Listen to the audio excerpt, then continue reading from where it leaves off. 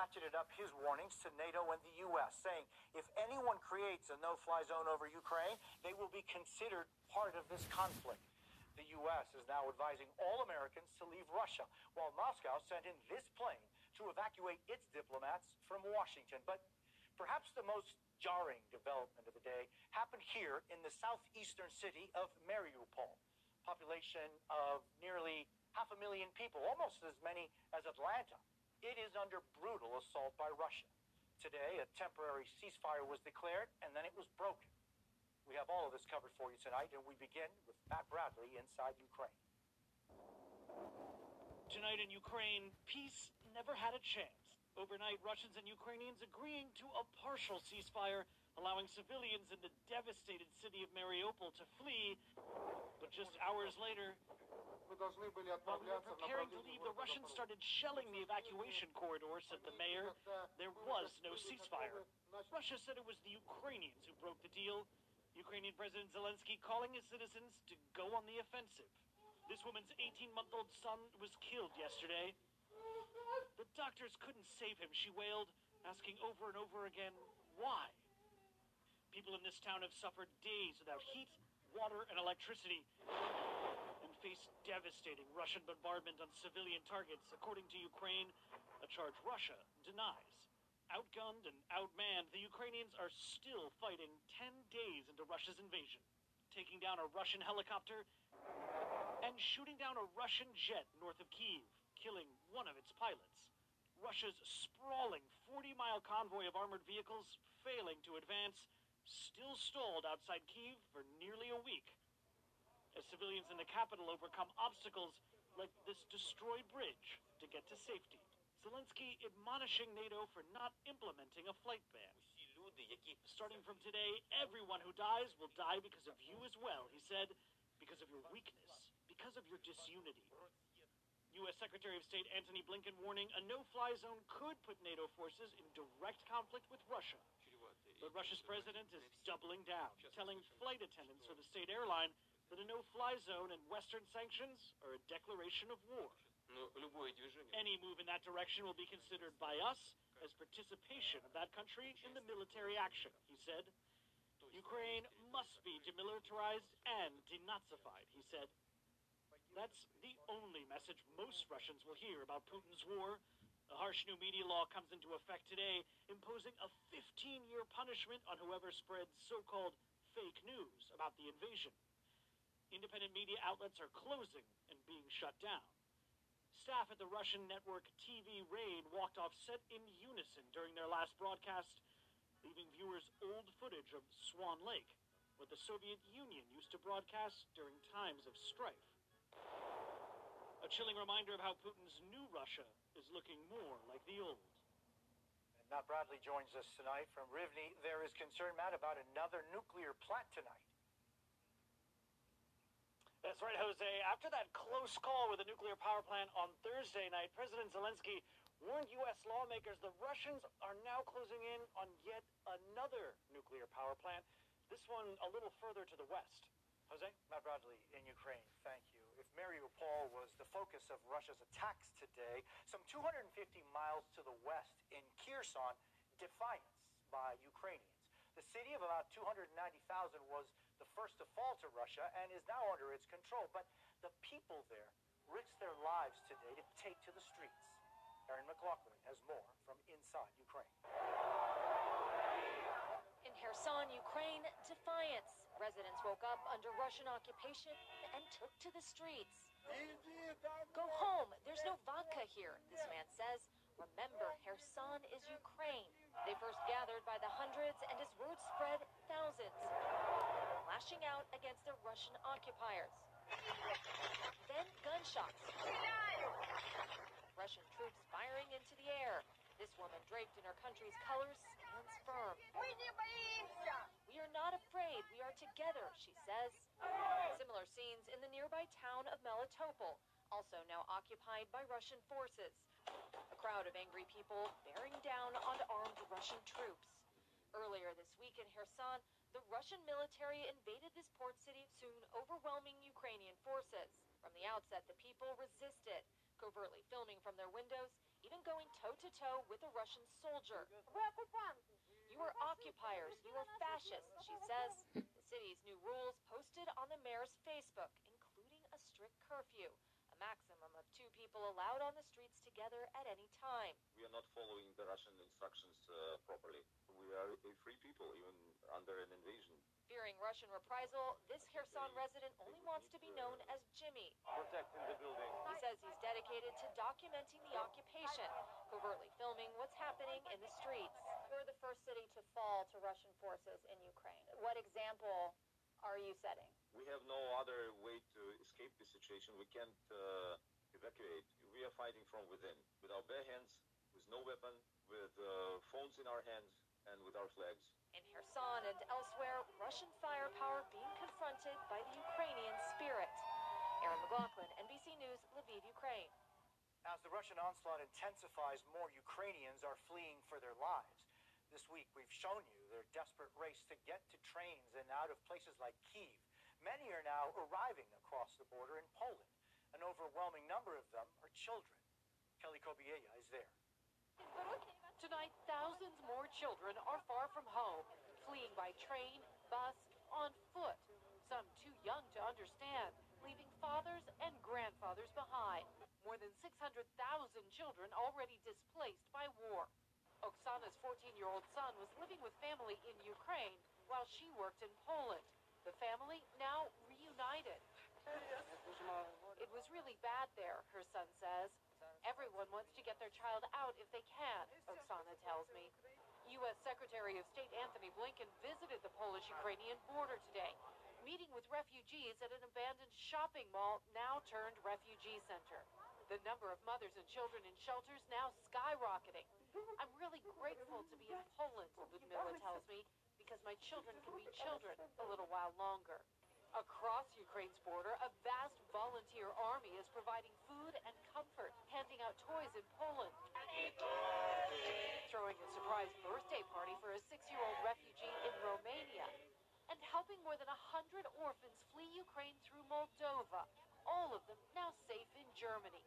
Refugees often exhausted and traumatized by what they left behind. I heard pistols firing and explosions, 11-year-old Christina told me. I was really scared, and in the morning my mom said, please pack, we have to leave. In Ukraine, the first shipment of aid from UNICEF finally getting through, medical supplies and first aid kits, with 17,000 blankets on the way. On the border, there's no end to the flow of refugees. Already more than 1.4 million escaping the war zone. And for many here, it's hard to think about the future. So what will you do long term? I don't know. I just wanted to escape, to help my kids. That's why. And now I don't know. I feel in my kids' eyes unsafe. Anastasia and her 2-year-old son Sergei fled Odessa, the city now braced for a Russian attack. For the war to stop, she tells me, so we can go home. Matt Kelly joins us across the border in Poland, where volunteers, Kelly, have been working around the clock to help refugees coming in.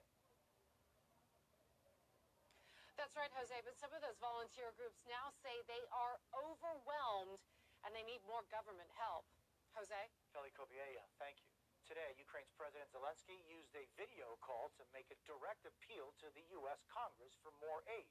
Senior White House correspondent Kelly O'Donnell joins me with more about this unusual meeting. Well, Jose, it was about 300 lawmakers from the Senate and House who dialed in, and sources I spoke to called President Zelensky's account gripping and powerful as he described attacks on civilians. Lawmakers posted images taken during the video call as Zelensky asked for help to secure the skies, including aircraft that Ukrainian pilots are trained to fly. So that means MiGs, which Poland has and the U.S. could help to negotiate. Zelensky urged the U.S. to stop buying Russian oil and to block the use of Visa and MasterCard in Russia. And late today, both companies announced they are suspending service there. After nearly an hour, dozens of lawmakers unmuted, speaking up together to promise more help. And the White House has urged them to approve another $10 billion in aid. Jose? Kelly O'Donnell at the White House. Thank you. If the U.S. and allies were to stop buying Russian oil and gas, as President Zelensky is requesting, prices would go up, but they're already nearing record highs. So would you be willing to pay more at the pump to punish Russia? Gadi Schwartz has more. At gas stations across the country, prices are shooting up higher and faster than they have in more than a decade. Breaking records in California, $5, $6, premium as high as a jaw-dropping $7.55. Sticker shock? Wonder what's next. You know, if it's going to be 7 now, it's going to be 9 pretty soon. The national average now hovering just under $4 a gallon. The spike part of a global ripple effect stemming from war, with a price hike every single day since Russian forces invaded Ukraine, up a total of 38 cents here in the U.S., expected to go even higher as energy giants turn their backs on Russian oil. How much higher can prices go here? Well, I think it's certainly within the realm of possibility that here very quickly in the next 72 hours, we could see the national average breaking its all-time record high. So far, U.S. sanctions have carefully avoided directly targeting Russian crude oil exports, fearing a global energy crunch. But in Washington, there are calls for a full embargo, backed by a recent poll that found 80% of Americans support an all-out ban on Russian oil. Are you willing to pay more for gas if it meant more restrictions on Russia? Personally, yeah, I probably would, honestly. I feel like it's just a little price that we might need to pay. I would rather support Ukraine in whatever we can.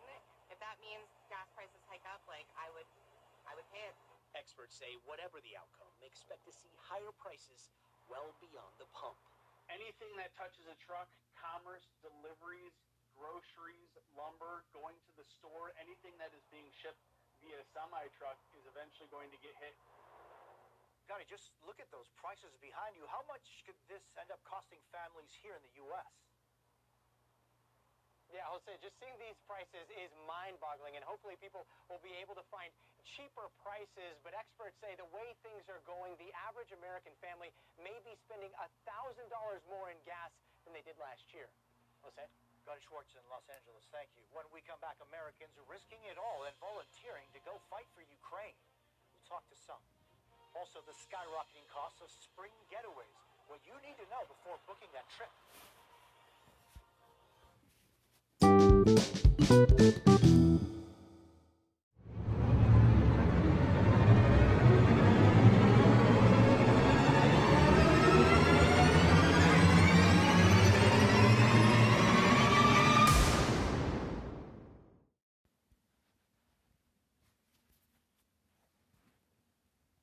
Tantor Audio, a division of Recorded Books, presents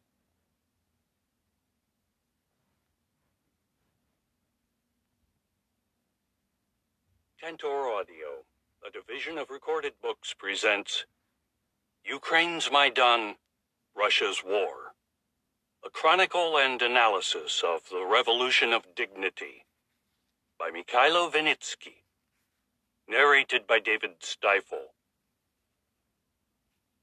Forward, making the revolution happen. Nothing has really happened until it has been described. Goes by far the best-known quotation lifted from the writings of Virginia Woolf.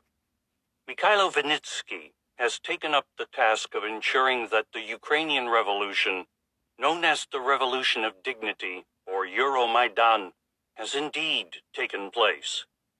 An active participant in the Maidan protests of late 2013 and early 2014, he began describing them at first in real time through his insightful posts on Facebook, and has continued to do so in this book, which combines an eyewitness account of events with the interpretation of a Western-educated social scientist.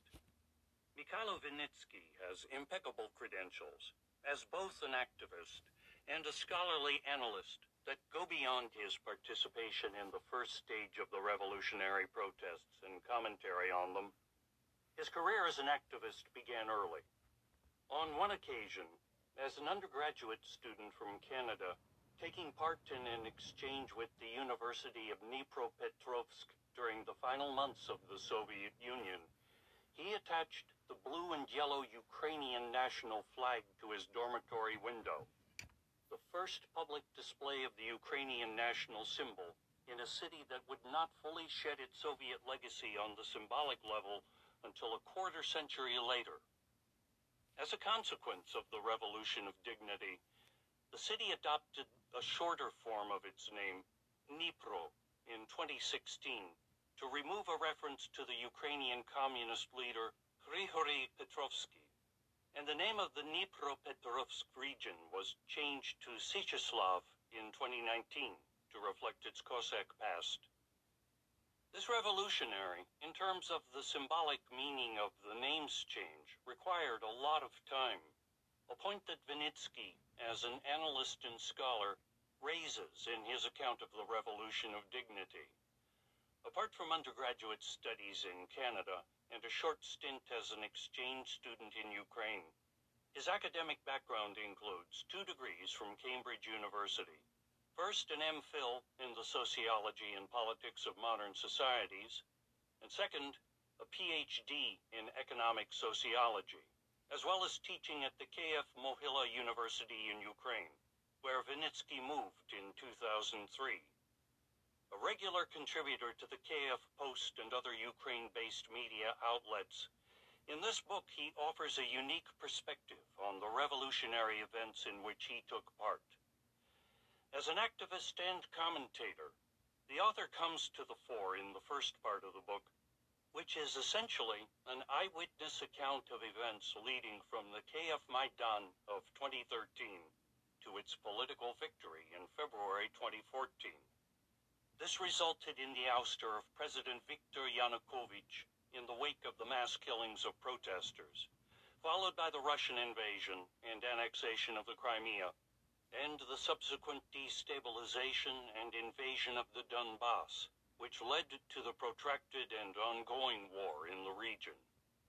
Vinitsky allows us to hear the voices of the revolution as he quotes his own Facebook posts and those of his friends and acquaintances.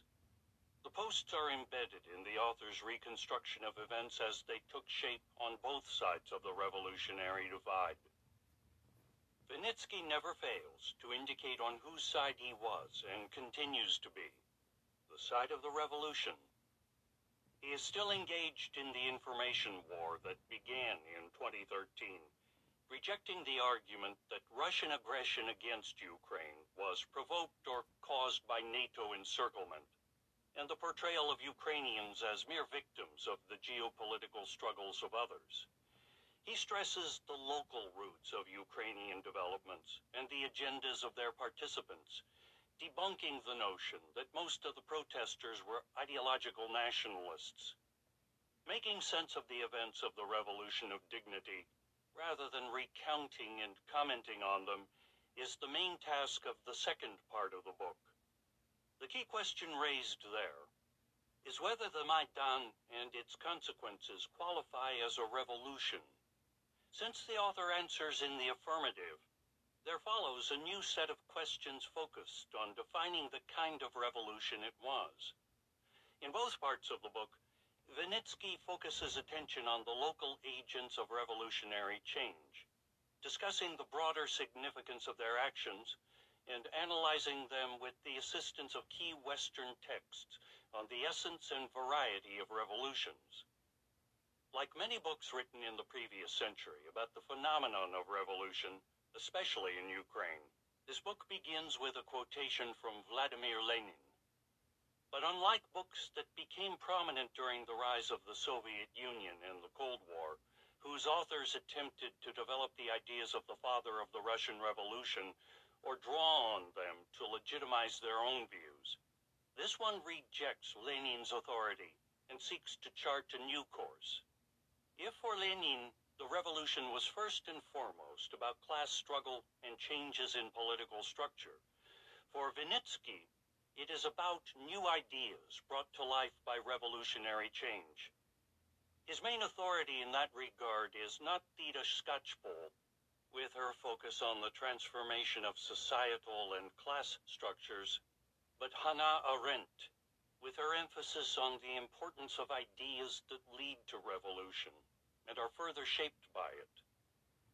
Vinitsky embraces Arendt's definition of revolution as a violent act in which the participants are driven by the pathos of novelty. He is no supporter of violent methods of revolutionary struggle, considering them tragic and highly undesirable agents of change. This is apparent from his account of events on the Maidan and his highly emotional description of his children's classmates, some of whose parents laid down their lives in the ensuing war. But he welcomes other markers of revolution identified by Arendt, as he recognizes them in the Ukrainian events, especially the desire to constitute an altogether different form of government, to bring about the formation of a new body politic where the liberation from oppression aims at least at the constitution of freedom. Vinitsky asserts that the revolution is in the process of realizing those goals. The events on the Maidan were only the beginning. The author regards the revolution of dignity as three revolutions in one: national, bourgeois in terms of changes to the economic and social order, and conceptual or personalistic.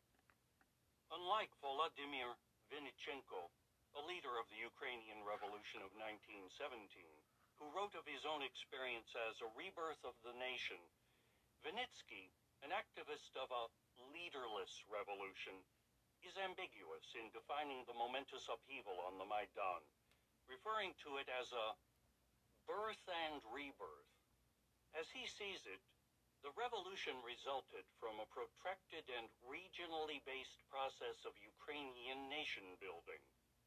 The new Ukrainian nation, as he describes it, is multi-ethnic and multilingual, not unlike the class of the Kiev school that his children attend.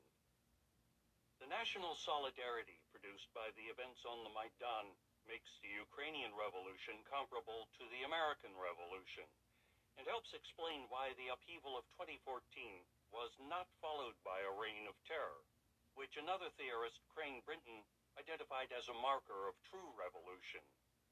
If there is an aspect of Vinitsky's analysis that draws on Skocpol's thinking and puts one in mind of Lenin, it is his definition of the Ukrainian Revolution as bourgeois.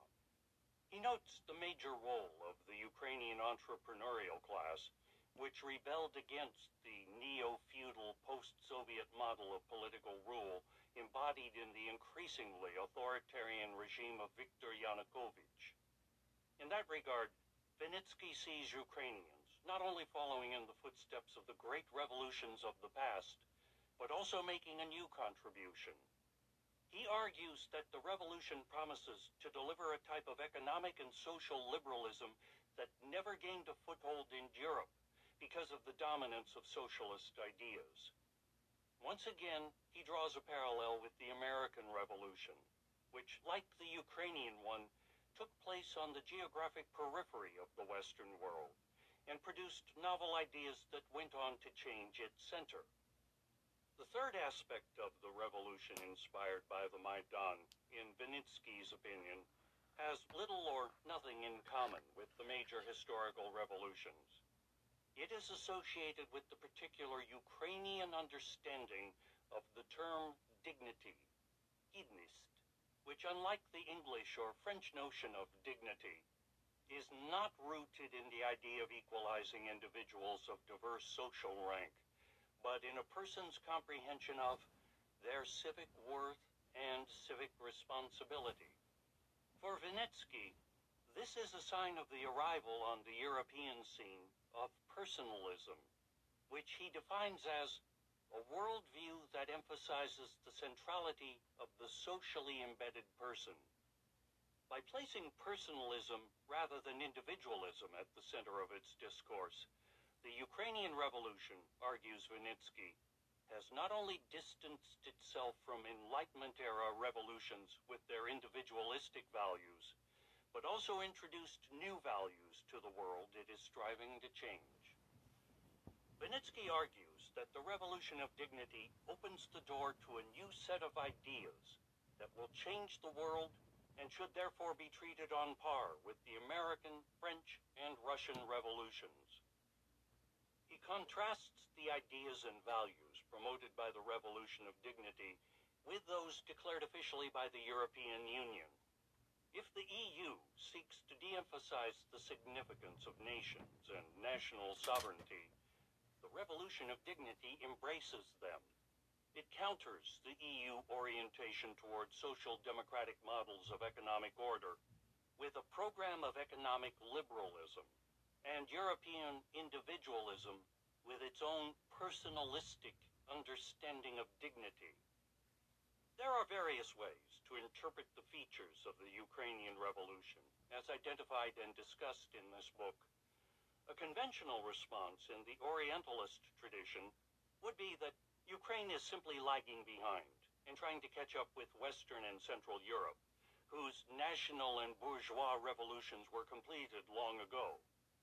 From this viewpoint, the postmodern aspiration to outdo the old European revolutions merely puts a brave face on Ukraine's pre-modern identity, which prevents it from shaking off its traditional collectivism and embracing the individualism that made Europe so successful.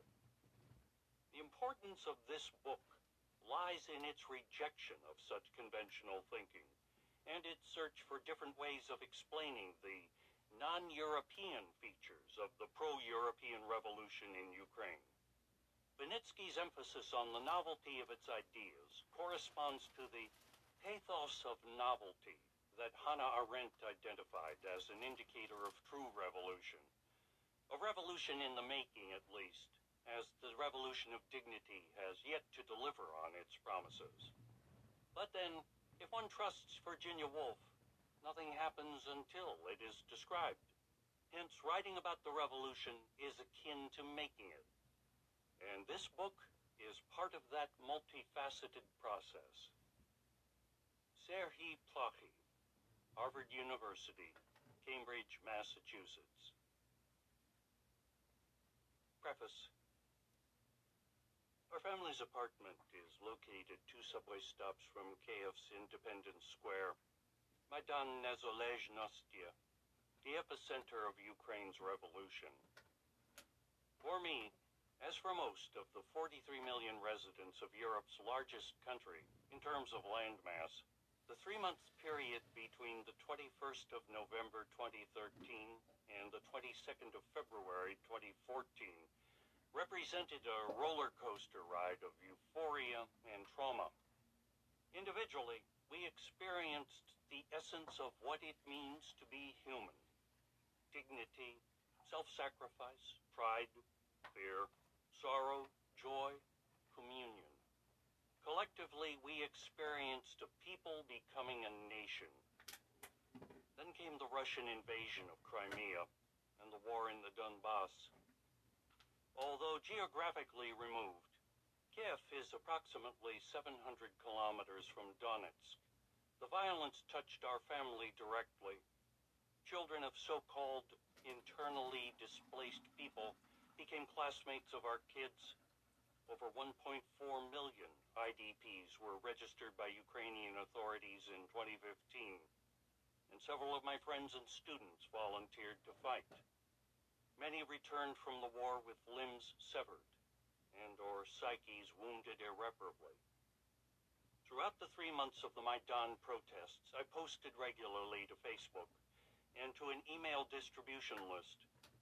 Several of my thoughts from Kiev were subsequently published, trying to provide the English-speaking world with on-the-ground analysis of the situation in this seemingly forgotten European nation. On the night of February 18th, during what seemed the darkest period of the previous 3 months, I wrote the following as a status post. Feeling very sad and incredibly angry. My city burns tonight. The capital of the country that I love, my adopted home and the land of my ancestors, today lost any sense of innocence that may have been left here. Tonight, the center of Kiev has become a war zone. This place of peace, of multiple languages and religions, of intellectual vibrancy, of tolerance and mutual understanding, today is drenched in the blood of protesters, whose only demand was to be led by a just and non-corrupt government. As I write these words, the church tent on the Maidan, where I have prayed for peace countless times during the past 2 months, burns, set on fire by riot police. Don't look for logic behind such an act. There is no logic that can explain the work of thugs taking orders from an uber thug desperately holding on to power. So far, we know of 10 confirmed deaths today, in addition to the 5 who died in January's clashes on Horoshevskoho Street, and hundreds injured. Tonight we cry.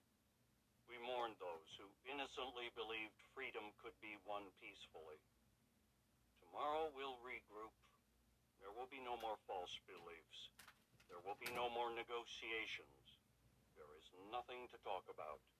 Tomorrow we'll take back our city, and the day after we'll take back our country.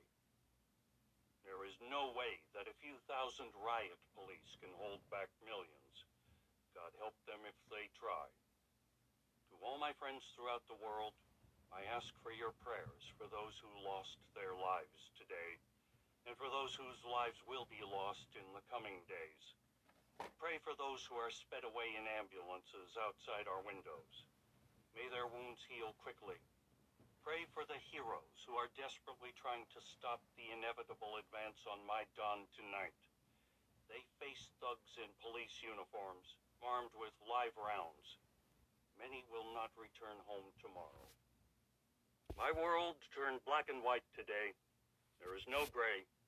Academic impartiality be damned. Evil must be stopped. At the time, I was expressing the emotions of many who had attempted to conjoin activism with commentary. We were experiencing history firsthand, and the status of bystander was simply not appealing. The text came easily and quickly. Tears flowed as I typed. The next morning, I ventured into the center of Kiev and spent several hours on the burnt-out Maidan. I tried to support the protesters as much as I could, but I understood that my role was to chronicle their brave actions and to relay their monumental task to the world. When the Kiev phase of Maidan ended and the Russian invasion of Ukraine began, I continued in this role, traveling to the Donbass several times, although never actually summoning the courage to get closer than 15 kilometers to the front line. 2 years after the climax of the protests in Kiev, I wrote the following. February 19th is a very emotional day for me. 2 years ago on this day, less than 3 meters from where I stood, a man was shot by a Berkut officer. We were on the burnt-out Maidan in Kiev, unaware that within a few days all this would be over, and the next violent chapter in Ukraine's modern history would begin. 1 year ago, our family sat glued to the television screen. We watched thousands of men from Ukraine's army and volunteer battalions retreat from the northern Donbass city of Debaltseve. Within the paradigm of war, where every millimeter of territory gained or lost counts, this looked like a defeat. We now know that Putin's victory was short-lived. Notwithstanding repeated attempts to move his forces further into the country, the line drawn by Ukraine's troops after their withdrawal from Debaltseve has become the effective new border with Russia's proxy republics in the Donbass, and the line has remained unchanged for a year. Today was another day of emotions. I attended a commemorative ceremony at our children's school in the Podil region of Kiev. 2 years ago, Alexander Sashko Plekhanov, a young architecture student who had graduated from our school just 4 years before, was shot dead by a sniper in the center of Kiev. He was, is, always will be one of the Heaven's 100. A stone plaque with his image was erected last year in the vestibule of the school, and photographs from his childhood in various classes and in the schoolyard hang near the entrance. Today, the school remembered its former student with flowers, a solemn candle, and a brief student-led ritual. The ceremony was organized by our son's teacher, grade 7. His class is typical of any class in Kiev. There's Sophia, whose grandmother still lives in Sloviansk, Donetsk Oblast, who retold stories that Babushka tells her of how Ukrainian soldiers liberated their town after 2 months of sheer hell of the DPR. There's Vanya, who joined the class last year after his parents fled the city of Donetsk. He misses his old apartment in the city center, but now he suspects his building is just rubble. And those are just the kids from refugee families. Then we have Vlada, whose father was a lawyer, and one of the co-organizers and then a field commander of the Azov battalion. He saw action near Donetsk airport in the village of Pisky. Then in Shirokino near Mariupol. Vlada is an orphan. Nadia's father is an explosives expert. She doesn't want to talk about where he's stationed, except that he received training in Yavoriv, Lviv Oblast. Nadia's father clears mines in the ATO. Olya's father was a medic on the Maidan. He volunteered for service in the army immediately after Yanukovych's flight. His unit liberated Popasna and Lysychansk, Luhansk Oblast. He was taken prisoner by Russian regulars in August 2014 during the Battle of Ilovaisk, spent several weeks in a Donetsk basement, and was then released in a prisoner exchange in October. He returned to the front in 2015 as a volunteer medic. Our son's class is no different from the others in our school. Our middle daughter, grade 3, has 3 classmates whose fathers are currently at the front. My wife met 2 others during a recent parents' meeting. Both were decommissioned last year. Both have missing limbs. Today's commemorative ceremony, nominally in remembrance of the Heavens 100, but in fact honoring all of Ukraine's freedom fighters, took place in the open area at the entrance of our school, the vestibule. It was moving. The kids sang the Ukrainian anthem. They placed flowers to Plekhanov's monument. They hummed the Maidan funeral chant, Pliva Katya, the duckling swims. The texts they recited boiled down to one simple message: no matter what, we will overcome. Life is hard, and death is always just around the corner, but our cause is just, and our heroes never die. Words on paper can't convey the emotions. The kids mean it. As a social scientist, I can't avoid noting a fascinating moment of identity construction that I witnessed today. The vestibule of our school is home to 2 gold busts of heroes of the Soviet Union. Both were students of the school. Both died during World War II. Between the 2 busts, the plaque on the wall lists the names of 31 individuals under the heading, "Teachers and students of this school who were killed in battle for the freedom and independence of their Soviet motherland." This plaque was the backdrop for our son's class during today's remembrance ceremony. For some reason, the blue and yellow flag next to this plaque, and the flowers and candle beneath the monument to Plekhanov, and the kids' blue and yellow drawings of Heaven's 100 symbolism, none of it clashed with the hammer and sickle on the plaque behind them. In fact, somehow, the seemingly contradictory historical representations seemed to complement each other. The names on the Soviet plaque reflect the ethnic makeup of Podil district in Kiev. Mandrik, Kimmelblut, Banvelman, Pavlovsky, Vinokurov, Belan, Lifshitz, Tchaikovsky. No different today, really. Families speak Ukrainian, Russian, Hebrew at home, while they learn English, French, and German at school. The language in the schoolyard is a mixture, Syrzhyk, that is becoming increasingly Ukrainian with every passing year. Today, the symbolism on the walls, whether of Soviet or of Maidan origin, was all Ukrainian, without contradiction. Most importantly, The faces of the kids. These were all Ukrainian. The trident, the flag, the language, the songs. These are now elements of their identity that each has personally suffered for. As adults, they will not give them up lightly. The faces of the kids I saw today, even those whose eyes filled with tears as they spoke of their fathers, looked forward, not backward. They honored their ancestors, whatever their ethnicity or historical uniform, for having defended their homeland. And for these kids, Russia is now their lifelong enemy. I guess we should thank Mr. Putin for that, but I prefer to thank the fathers of our children's classmates. Heroes, each of them.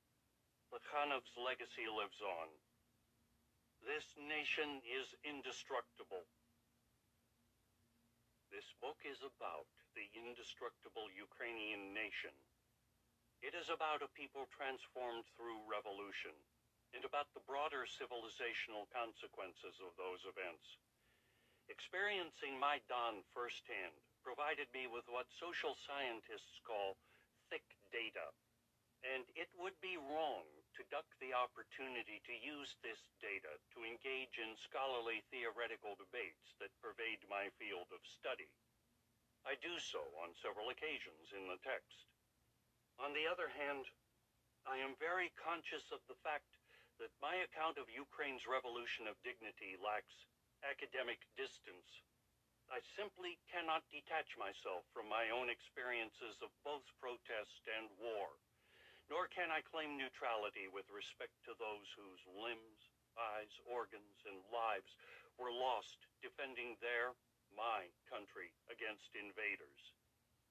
My academic contribution is therefore of necessity biased. But this book is not intended to be a purely academic text.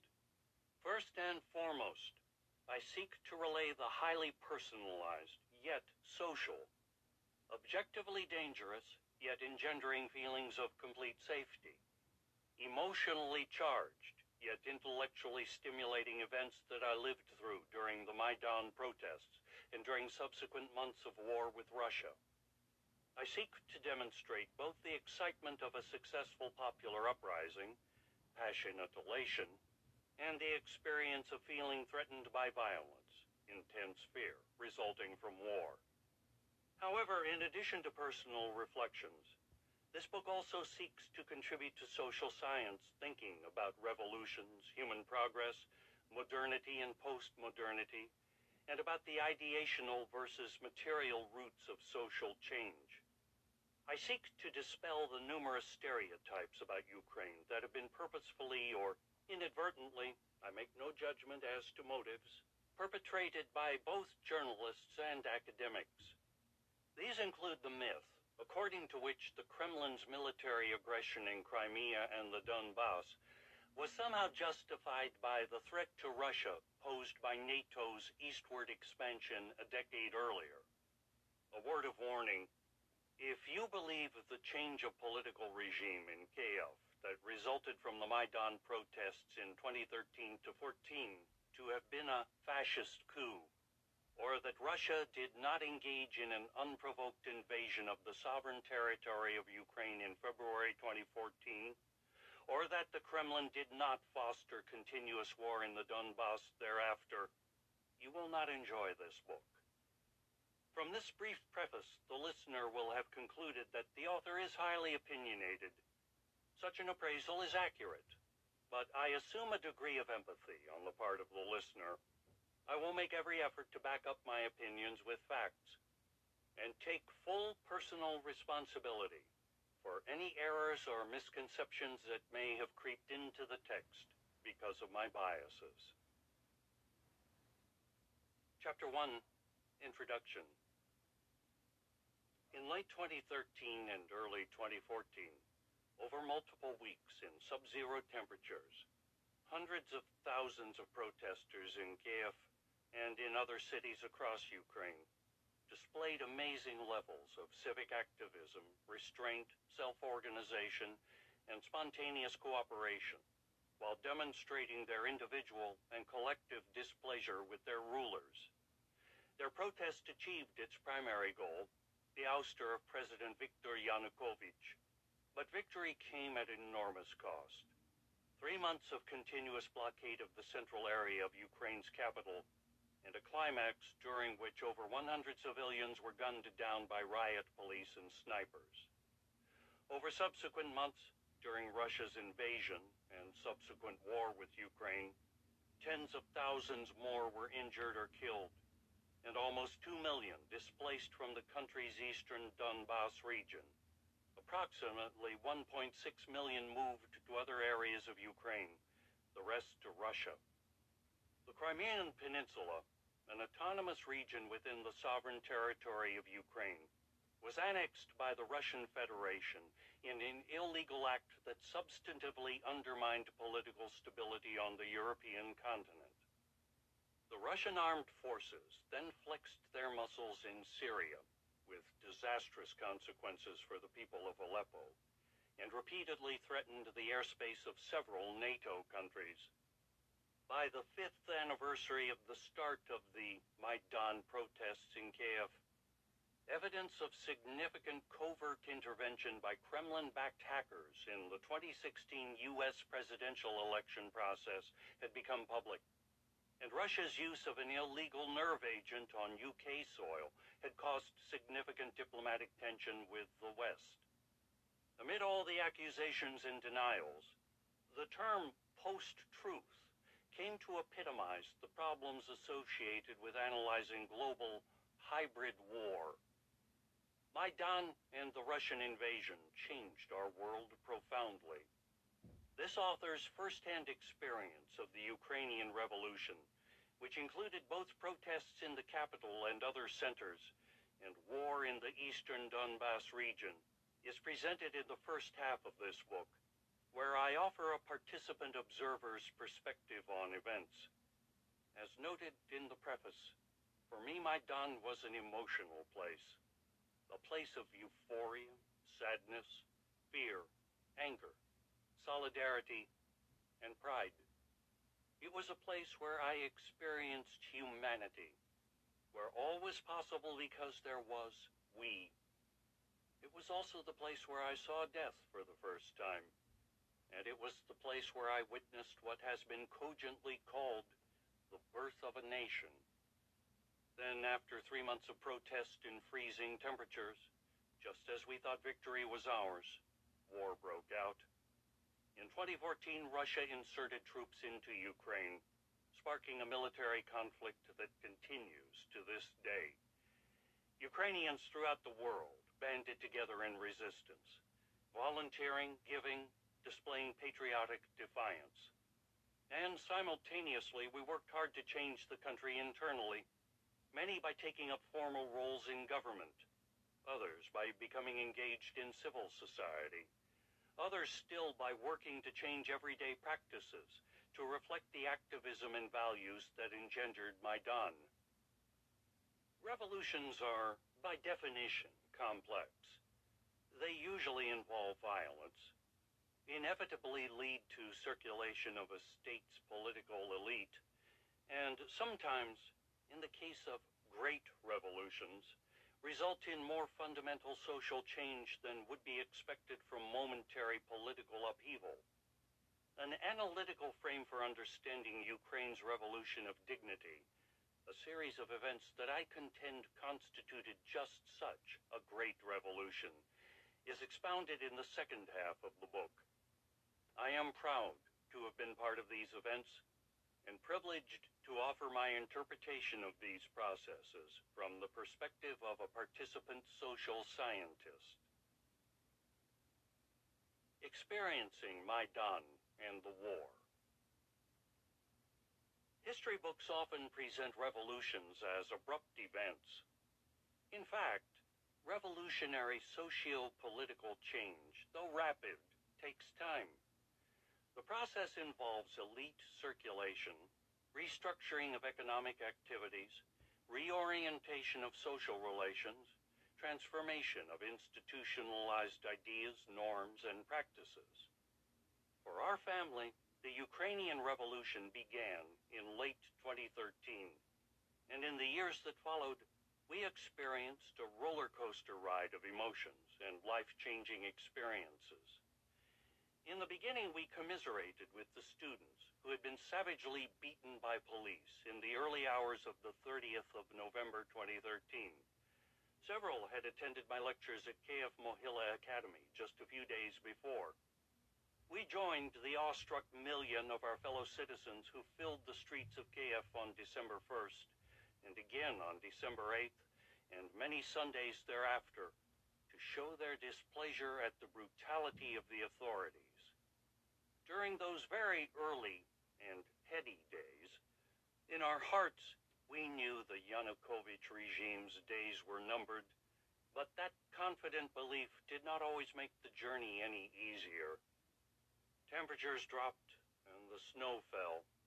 Euromaidan transformed into Maidan, with the Euro prefix becoming increasingly irrelevant to the protesters, although remaining a convenient label for Western journalists. We prepared for a drawn-out struggle. By mid-December, we had pushed back an attempt by the regime to disperse our protest camp by force.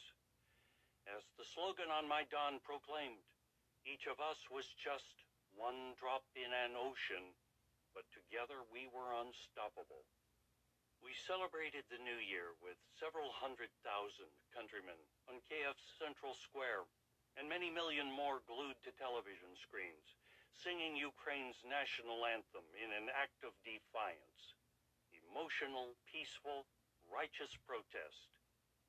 Then came the farcical assault on democratic norms, when on the 16th of January 2014, a legislative majority in Ukraine's parliament, made up of Yanukovych-controlled MPs, violated all procedural norms and pushed through what we, Maidan activists and demonstrators, viewed as dictatorial laws.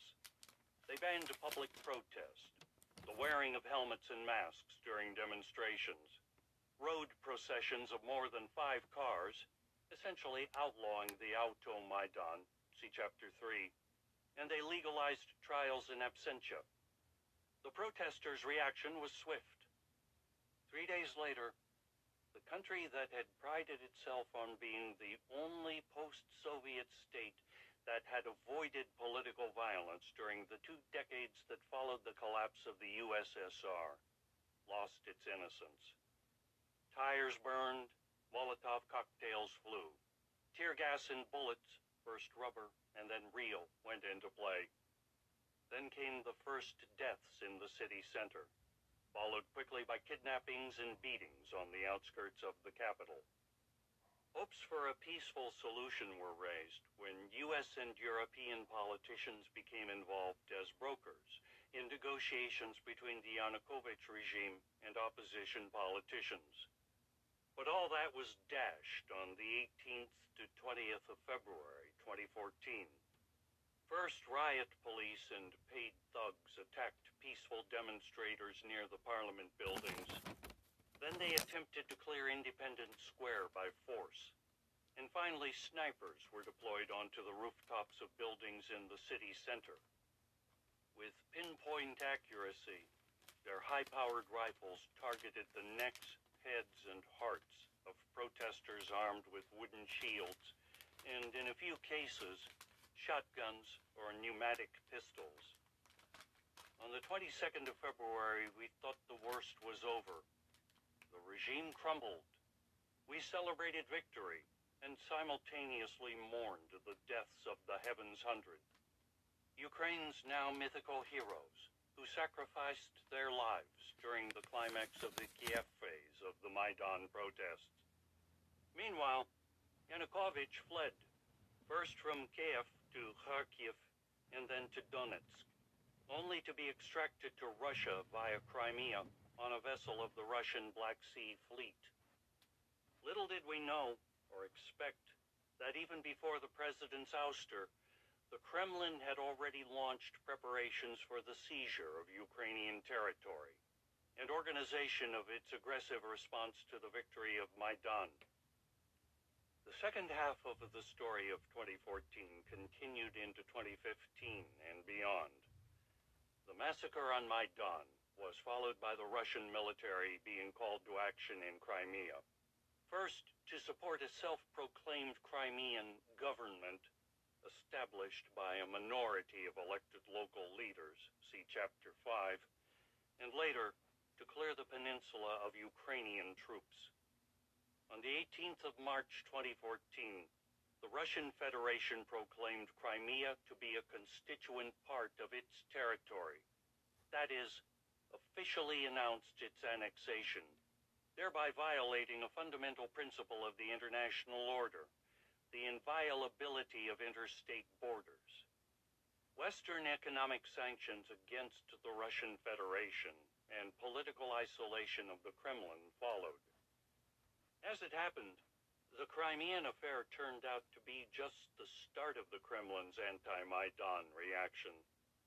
Within weeks, Russian special forces were again active in Ukraine, fostering armed conflict in Donetsk, Luhansk, Sloviansk, Mariupol, Orlivka, Kramatorsk, and other towns in the Donbas region. There, during the spring of 2014, protesters egged on by Russian intelligence officers proclaimed the Donetsk and Luhansk People's Republics to be independent of Kiev. Russian troops and heavy artillery poured into the region, a fact that was documented by multiple social media sources and later confirmed by NATO. In July 2014, Ukrainian forces advancing against the separatists were repeatedly shelled from Russian territory.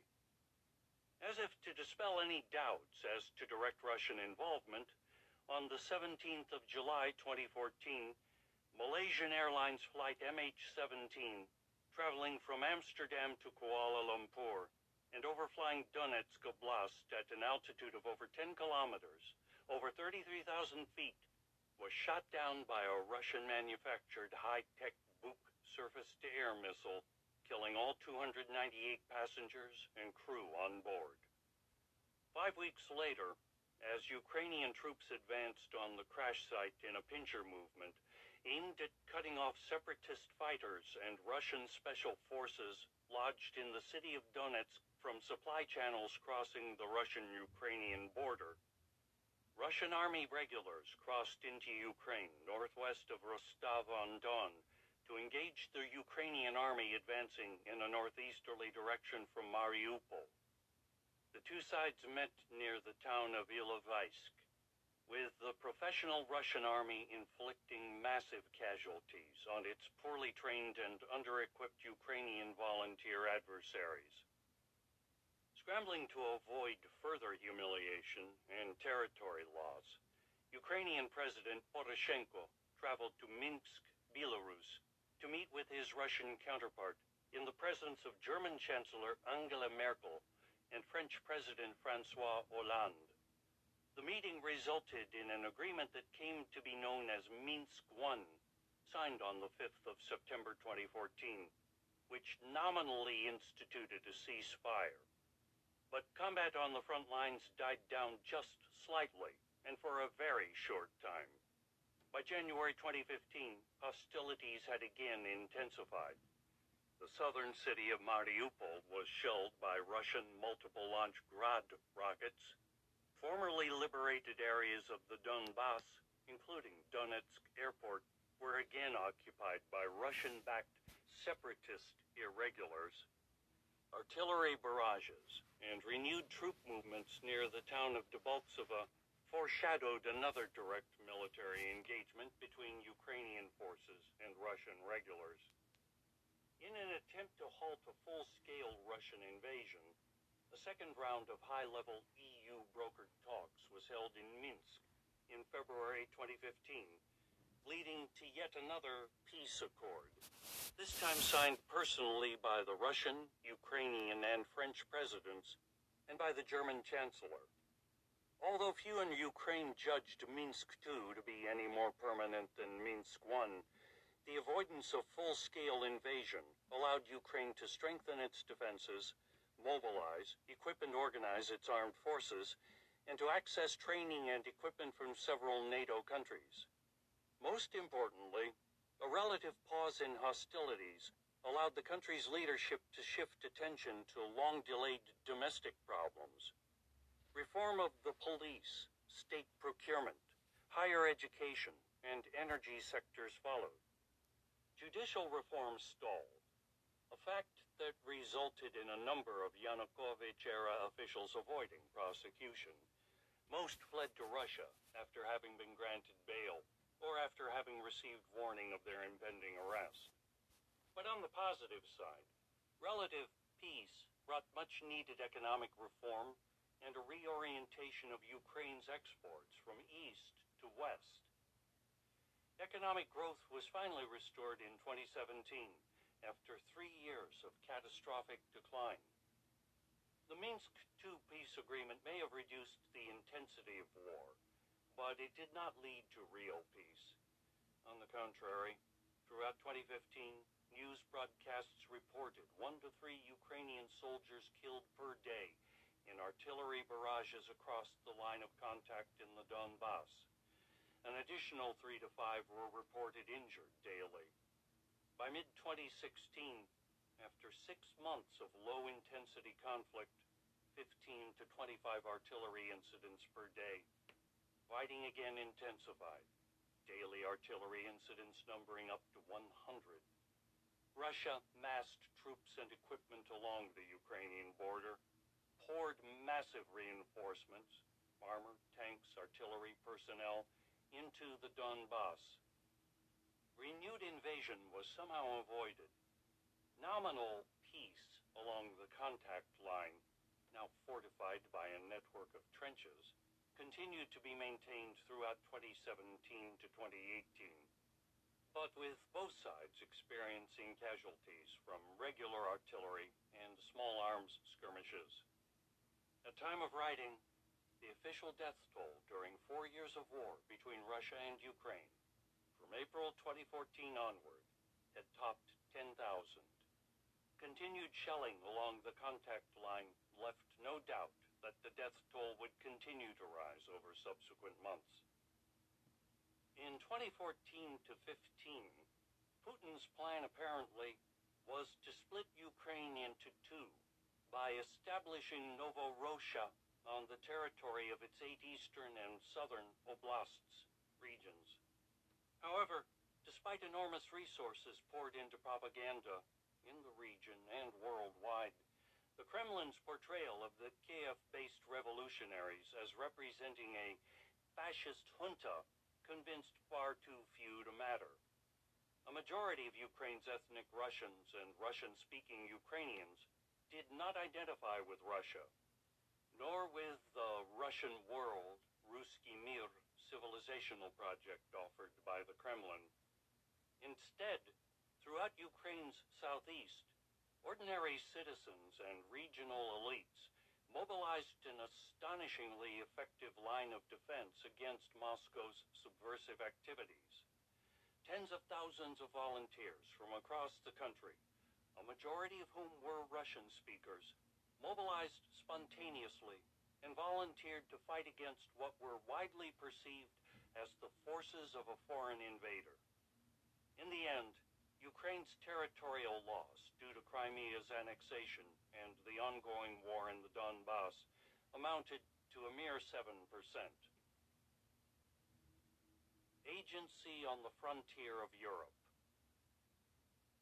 This book is not about the roots of Russian aggression in Ukraine, nor is it about the geopolitics of the region.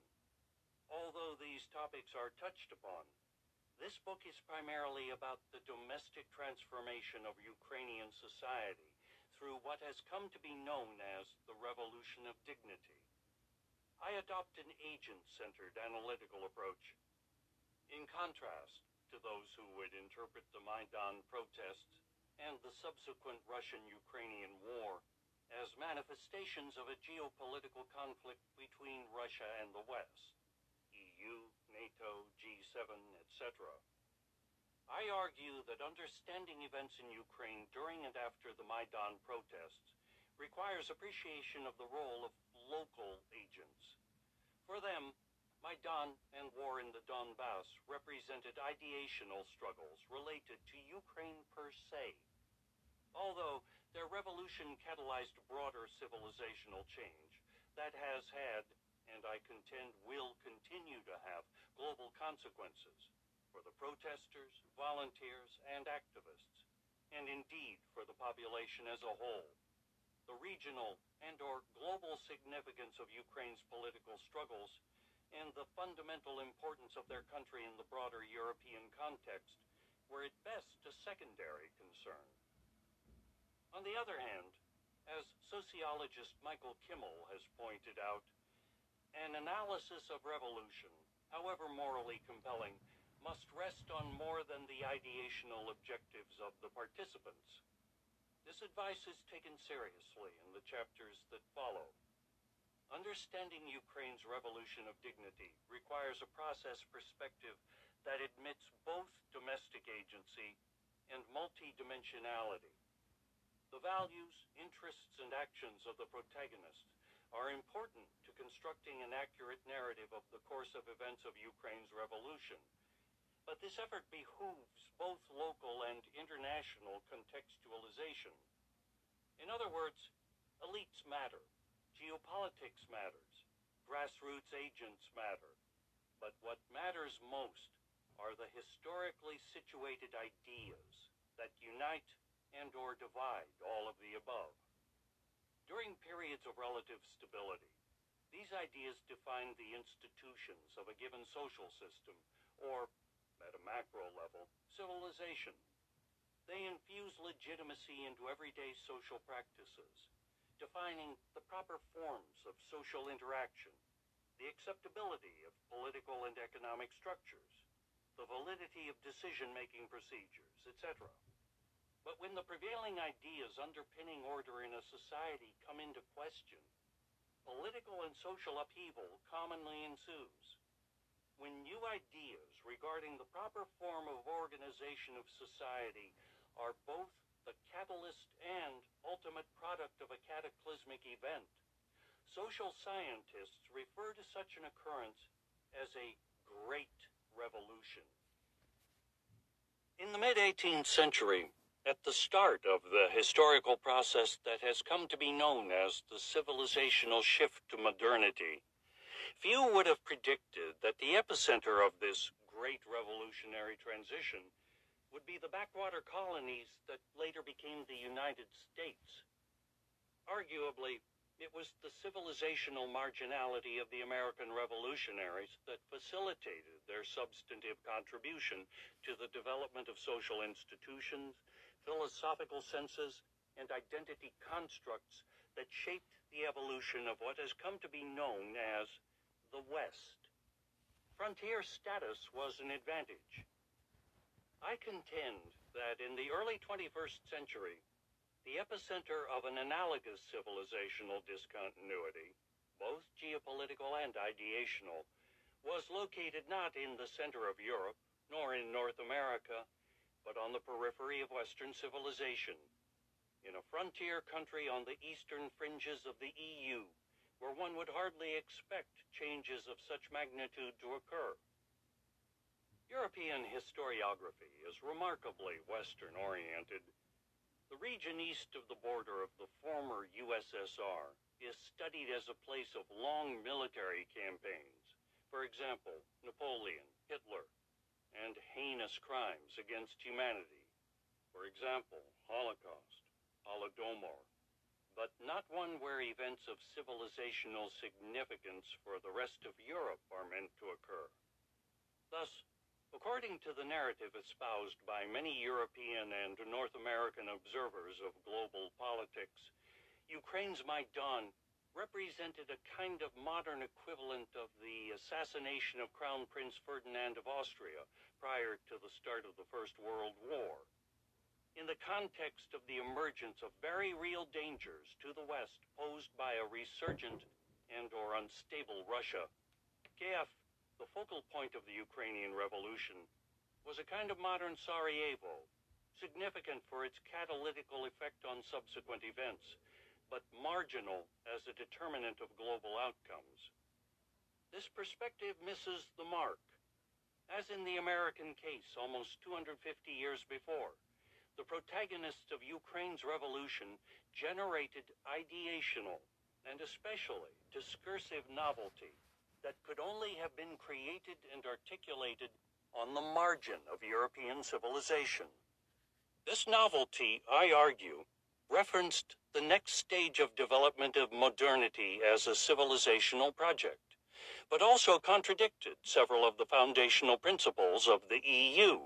For example, reduction of the importance of nation as a political identity marker, hegemonic institution of social market policies. At the height of the protests, and especially during the most challenging periods of the war with Russia, many Ukrainians believed themselves to be defending, or even advancing, European civilization. French playwright and philosopher Bernard-Henri Lévy, speaking from the Maidan stage on the 9th of February 2014, said as much. The real Europe is here, and Kiev is the continent's capital. Belief in the broader significance of the social phenomenon Lévy witnessed was shared by those who heard him on Kiev's Independence Square that day. Sadly, in later months, the idealistic message became overshadowed by the geopolitical, territorial, separatist narrative inherent to the military conflict that followed. The Ukrainian revolutionaries' radical break with the Russian world was perceived as a correction of the flow of history and a return to Europe. Ukraine's political and economic disassociation from its former metropole in Moscow was framed as a civilizational choice